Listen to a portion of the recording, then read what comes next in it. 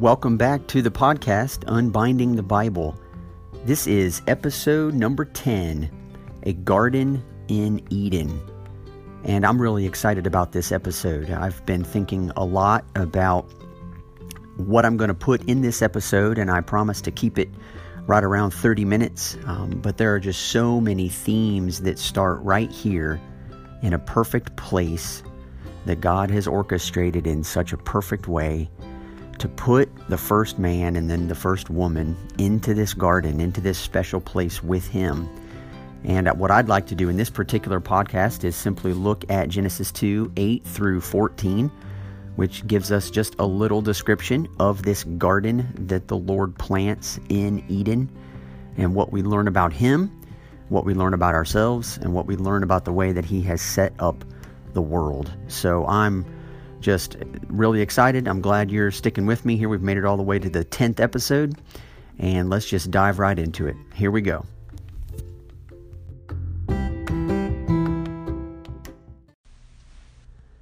What I'd like to do right at the beginning of this episode is just go ahead and read for you the passage itself from Genesis chapter 2, verses 8 all the way through verse 14. And so I'll just read it first, and then if you're listening in and don't have a Bible, then at least you'll know the passages that I'm going to be referring to for the next few minutes. Here's what it says in verse 8. And the Lord God planted a garden in Eden in the east, and there he put the man whom he had formed. And out of the ground the Lord God made to spring up every tree that is pleasant to the sight and good for food.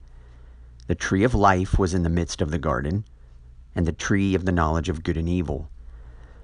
A river flowed out of Eden to water the garden, and there it divided and became 4 rivers. The name of the first is the Pishon. It is the one that flowed around the whole land of Havilah, where there is gold. And the gold of that land is good. Bdellium and onyx stone are there. The name of the second river is the Gihon. It is the one that flowed around the whole land of Cush. And the name of the third river is the Tigris, which flows east of Assyria. And the fourth river is the Euphrates. Now that's just the way Genesis 2 chooses to describe a garden in Eden. And it's important just for us to consider that there is simply a place called Eden, and from there, God chooses to plant a small garden. And he does so that he can take this man that he just formed and he gives him a place. We had talked about this again, and I'll keep referring to these unformed and uninhabited parts of the creation. The Lord God forms the man, he forms a garden, and then he puts the man in it. And that's what he will continue to talk about even in the passage that immediately follows the one we just looked at. But just a few observations that I'd like to make as we jump into this garden and what it is, how it's described, what it actually means. But we're told that the Lord God planted a garden in Eden in the east, and there he put the man whom he had formed. And just automatically we see that he then, out of the ground, the Lord God made to spring up every tree that is pleasant to the sight and good for food. And so the very first description we actually get of this garden where this man is that there are all these trees surrounding him, those that are pleasant to the sight and good for food. Now, these phrases, pleasant to the sight and good for food, are super important, and they describe, number one, the fact that God has chosen to make a place that man has everything that he needs in order to survive. That may sound simple and basic, but I think it's important, because to have something that is there that is good for food is something that means this place has been prepared for man, and it was already made for him so that he's able to thrive in this environment. And so man has the Lord God with him there.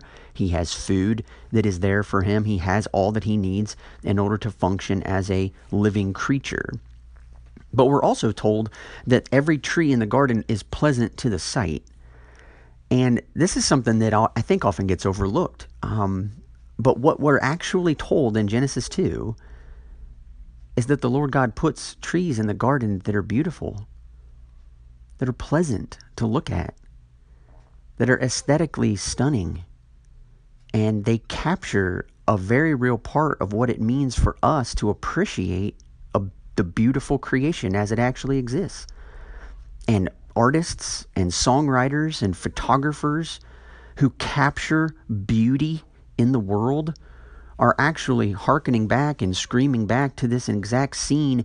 Beauty is valuable in and of itself. It doesn't have to do anything. It doesn't have to perform in a certain way. The Lord God is interested in beauty, and beauty is something that is part of a good, perfect creation.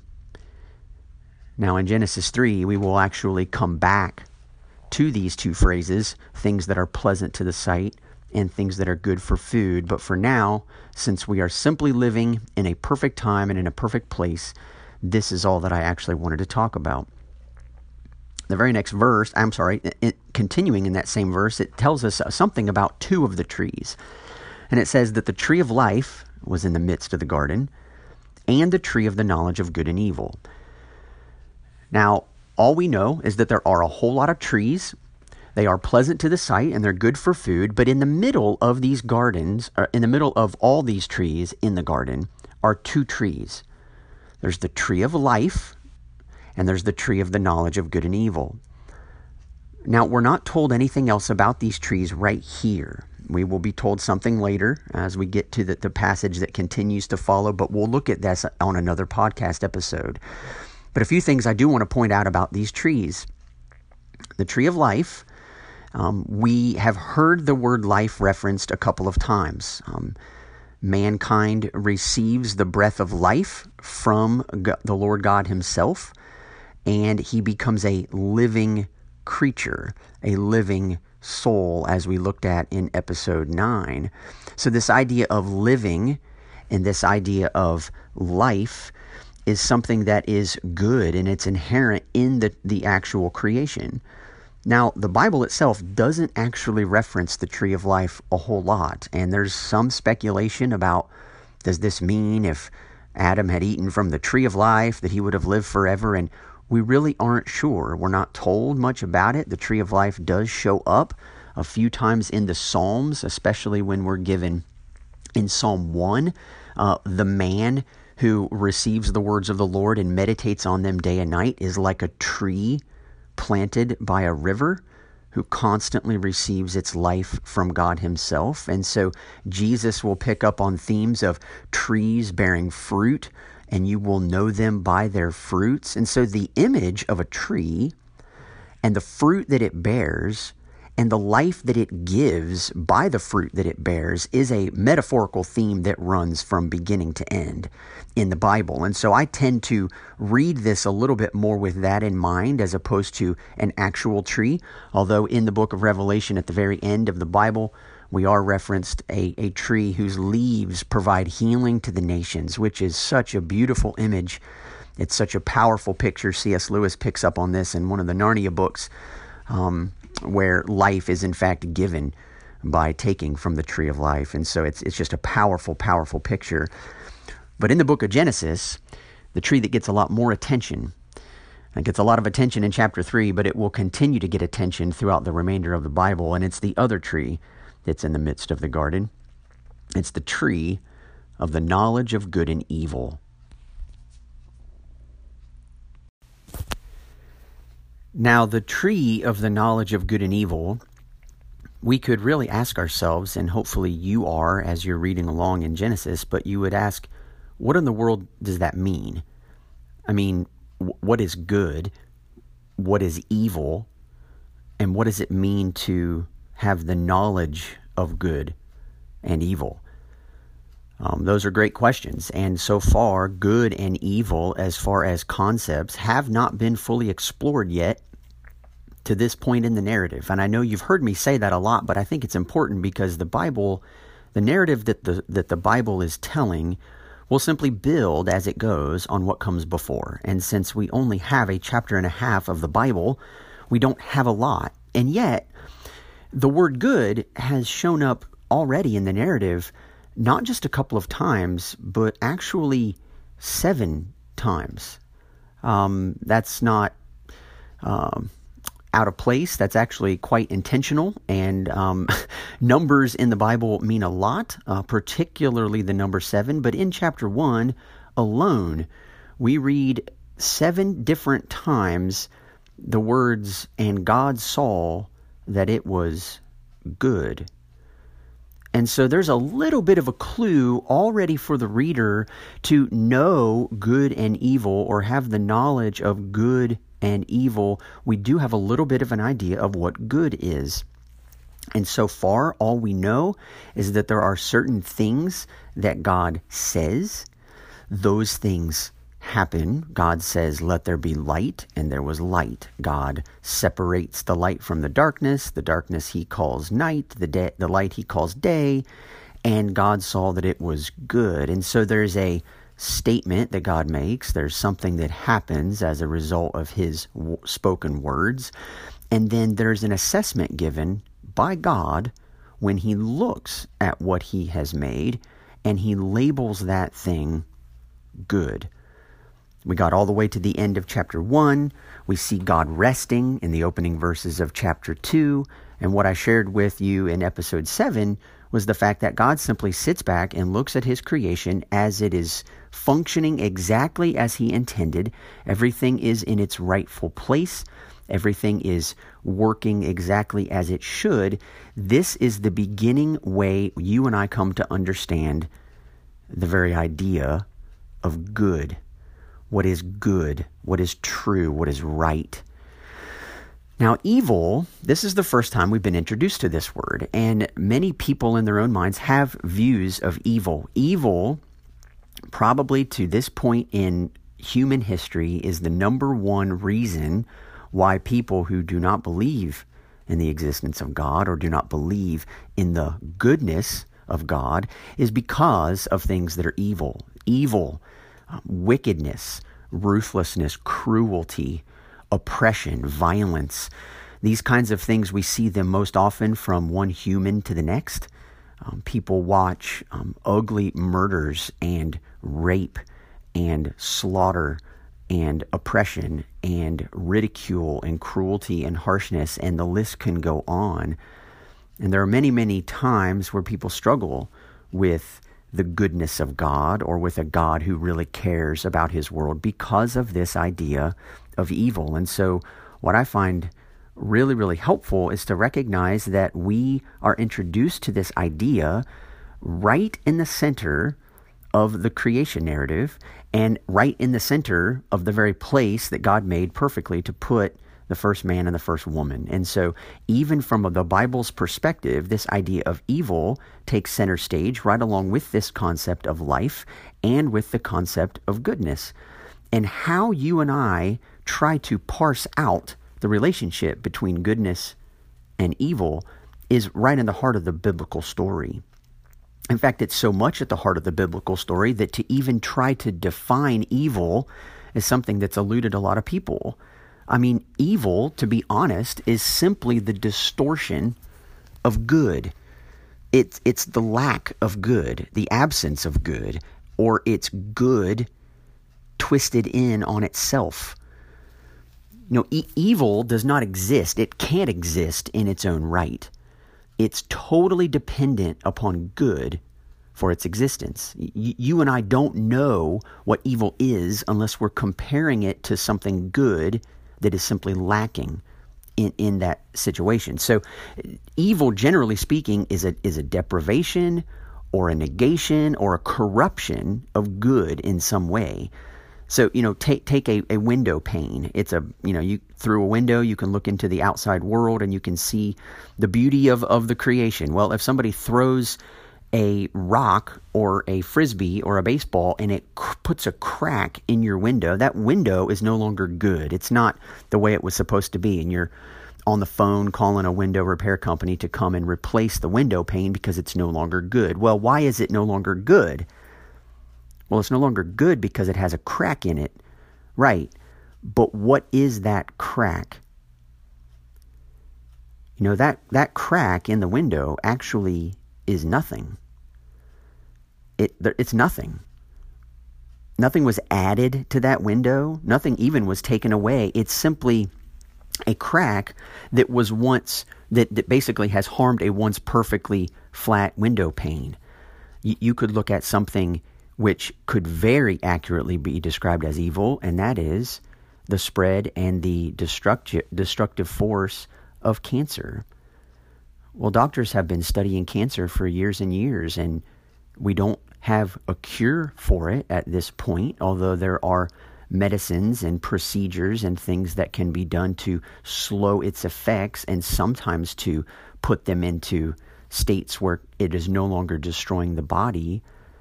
But cancer, as it actually exists, isn't really anything either.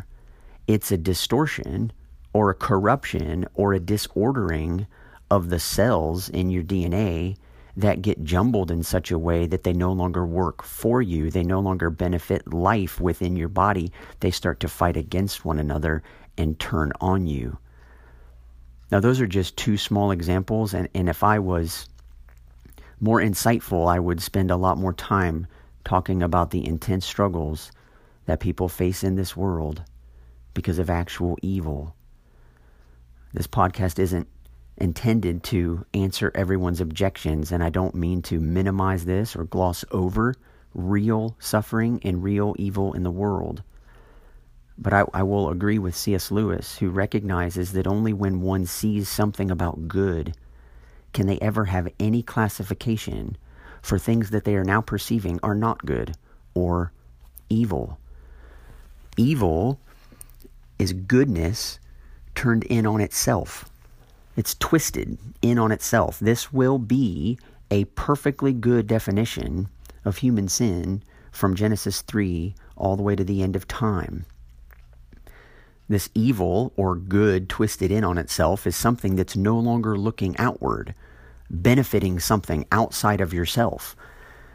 In fact, all of the creation to this point has God creating and then calling it good, not because it benefits God to create these things, but rather as an outward expression of his kindness and longing to create a world that he can love.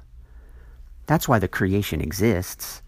We'll see through some of the Psalms that God is not a God like the gods of the other nations who need sacrifice and who need slaves to do his bidding. That's not why God created man. That's not why God created the world. He created it out of an expression of his care and his love so that it could overflow and that he could share with a creation, and particularly with mankind in the creation, part of himself, so that it would always evolve into an outward expression of his love and his care for the world. And so in the middle of a garden, where every tree is pleasant to the sight and good for food, there are two trees. There's the tree of life, and there is the tree of the knowledge of good and evil, right in the center of the garden.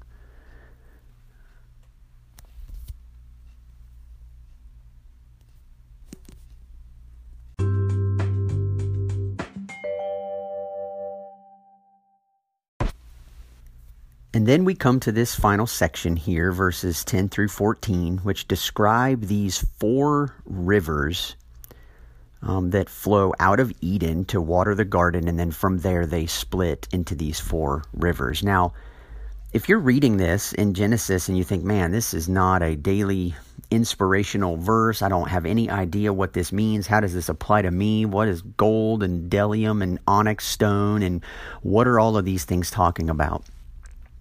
Well, first of all, is this a geography lesson? Am I supposed to try to find Eden somewhere on a map? And the answer to that question is no. If you try to do this, if you try to rearrange things geographically, you're going to find yourself caught in a lot of trouble, because what Genesis 2 is doing is not giving you a geography lesson. What Genesis 2, 10 to 14 are actually doing is, I think, helping us all by raising a couple of questions, and it is this.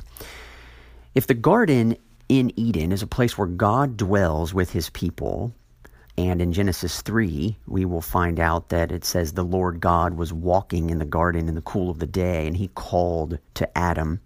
So we know that the garden is a place where God dwells with man. But in Genesis 1, we are told that mankind is supposed to be fruitful and multiply, to fill the earth and subdue it.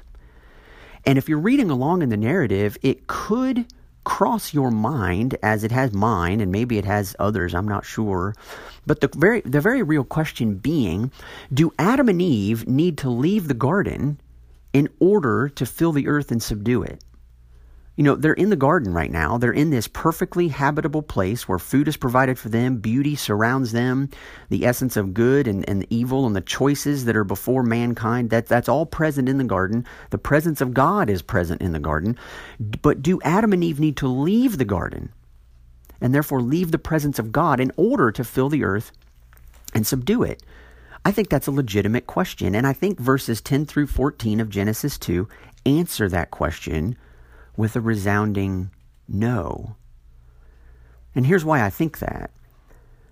What we are told is that these 4 rivers flow out of Eden, and they water the whole land of Havilah in verse 12, where there is gold.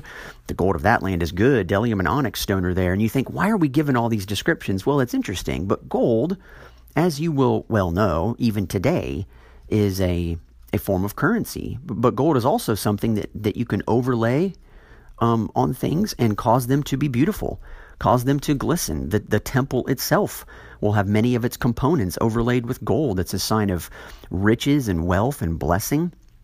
But it's also something that is done to make things beautiful. Beauty, right, pleasant to the sight.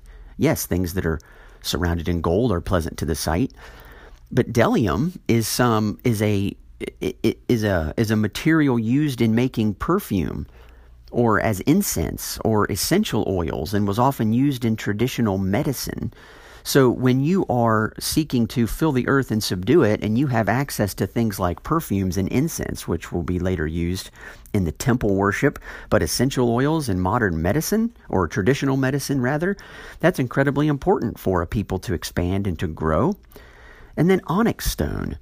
Well, we know in Egypt, as early as the 2nd dynasty, onyx stone was used to make bowls and other pottery items. And so you have these things in place right now where these rivers are flowing, where you can receive daily utensils, you can receive access to medicine, you have access to currency and ways of trading with one another. Civilization can actually expand as you simply follow the flow of these rivers. But notice, the rivers are flowing, 4 of them, in 4 very different directions, north, south, east, and west. And if you also notice that rivers flow downhill, that's always the way rivers flow. And so the fact that these 4 rivers are flowing to the north, to the south, to the east, and the west, and they are coming from a garden where Adam is living with God, means that the garden is meant to be expanded. The presence of God with man is simply meant to grow and expand from Eden to cover the face of the whole earth. And the water source for that garden to expand is already in place. If you notice in verse 13, it says, this is the river that flowed around the whole land of Cush. Well, Cush is another name for Egypt. Cush is a place where Egypt, or where Israel will be in Egypt next to the Nile, where all of their life came from. And so one of the plagues in the book of Exodus is turning the Nile to blood. And the reason that's the case is because when death comes to Egypt's life source, that's a major problem, right? Because you can't expand anymore if you have no life source, if you have no water source. And so here in Genesis 2, 10 to 14, the idea inherent in this good garden, in this perfect place with God and man, is the fact that God dwells here, that these rivers are flowing outward so that man can simply spread the presence of God in the garden with him in the perfect creation all the way to the ends of the earth. And like I said, when rivers flow downhill, that's simply because The garden is actually on top of a mountain. It's an elevated plot of land in some sense where God dwells. This is really, really important for you and I to understand, because immediately after being rescued from Egypt, in Exodus chapter 15, in what is called the Song of Moses, we read this about the Lord. You will bring them, your people, the ones you've just saved. You will bring them in and plant them on your holy mountain, the place, O Lord, which you have made for your abode, and sanctuary, O Lord, which your hands have established. We're told that the Lord wants to bring his people to his own mountain, the place which he has made for his abode, for his sanctuary, the place where he lives. In fact, all through Scripture, particularly in the Psalms, the mountain of God, the city of God, the place where God dwells is always spoken about as a mountain. And in Psalm 48, it says this in verse 1, 2, and 3. Great is the Lord and greatly to be praised in the city of our God. His holy mountain, beautiful in elevation, is the joy of all the earth. Mount Zion in the far north, the city of the great King. Within her citadels, God has made himself known as a fortress. And then on down to verse 12, it says this, walk about Zion, go around her, number her towers, consider well her ramparts, go through her citadels, that you may tell the next generation that this is God, our God, forever and ever. He will guide us forever. Moses will later receive instruction from the top of a mountain, and Israel will be instructed to erect its temple on the top of a mountain. Jerusalem is, in fact, a holy mountain, and it is because right here in Eden, rivers flowing, extending across the face of the earth from the top of a mountain where God is, will always be what redemption is aimed at restoring us back to, is a place where we live and dwell with God on his mountain, with him, in close proximity to him, with him, and for him, always intending to extend that place of residence to the to the farthest corners of the earth. That's the image. We'll get to how that happens and what gets in the way and all of that. But the reason why it's so important to start with Genesis 1 and 2 is because we need to see the ideal. We need to see the perfect patterns. We need to see exactly who God is, what he desires for his world, how he has set it up exactly the way he intended, thus labeling it all very good, and what our role is in it. And in the episode we're going to look at next week, we're going to talk just about what that role is. We've already seen that mankind is given the role of ruling and having dominion over the creation, but there is a specific way that is intended to be done. And starting in verse 15 of Genesis 2, the Lord God explains exactly what that is. But for now, all we know is that this beautiful mountain, this holy abode and sanctuary of the Lord God, is the place where he has put the man that he had formed, placing him in a position to rule as God would, giving him trees that are pleasant to the sight and good for food, capturing beauty, capturing provisions. And it is not coincidental that every single time Israel is wandering in the wilderness, or every single time, the time when Jonah is out on the side of a hill, what the people are in need of, what Jonah is desperately in need of, are trees that provide shade and rivers or streams or water that provides refreshment. Trees and water are always two things that people long for when they are in hot, dry, arid, desert, barren wastelands. And these kinds of themes will surface time and time and time again. Go reread Psalm 1, which does compare the man who reads and stays close to the word of the Lord as a tree planted by streams of water. Interesting. Sounds an awful lot like a garden. And then compare him with the man who does not walk in the counsel of the Lord in the second half of the psalm. He is like chaff, dry, can be blown away by the wind, has no roots, has no stability. That's a picture. That's an image that starts here. And it will always look back to Eden, to this garden, to most fully capture what has gone wrong in the world and what ultimately Jesus has come to make right once again. So, I'm so thankful that you are still listening in on the podcast. Please feel free to share this with others you think might be encouraged by it. I would love for you to leave a comment at the end of one of the podcast apps that you're choosing to listen in on this, as that'll help spread the word to others who haven't yet heard about it. But as for now, that's all. See you next time.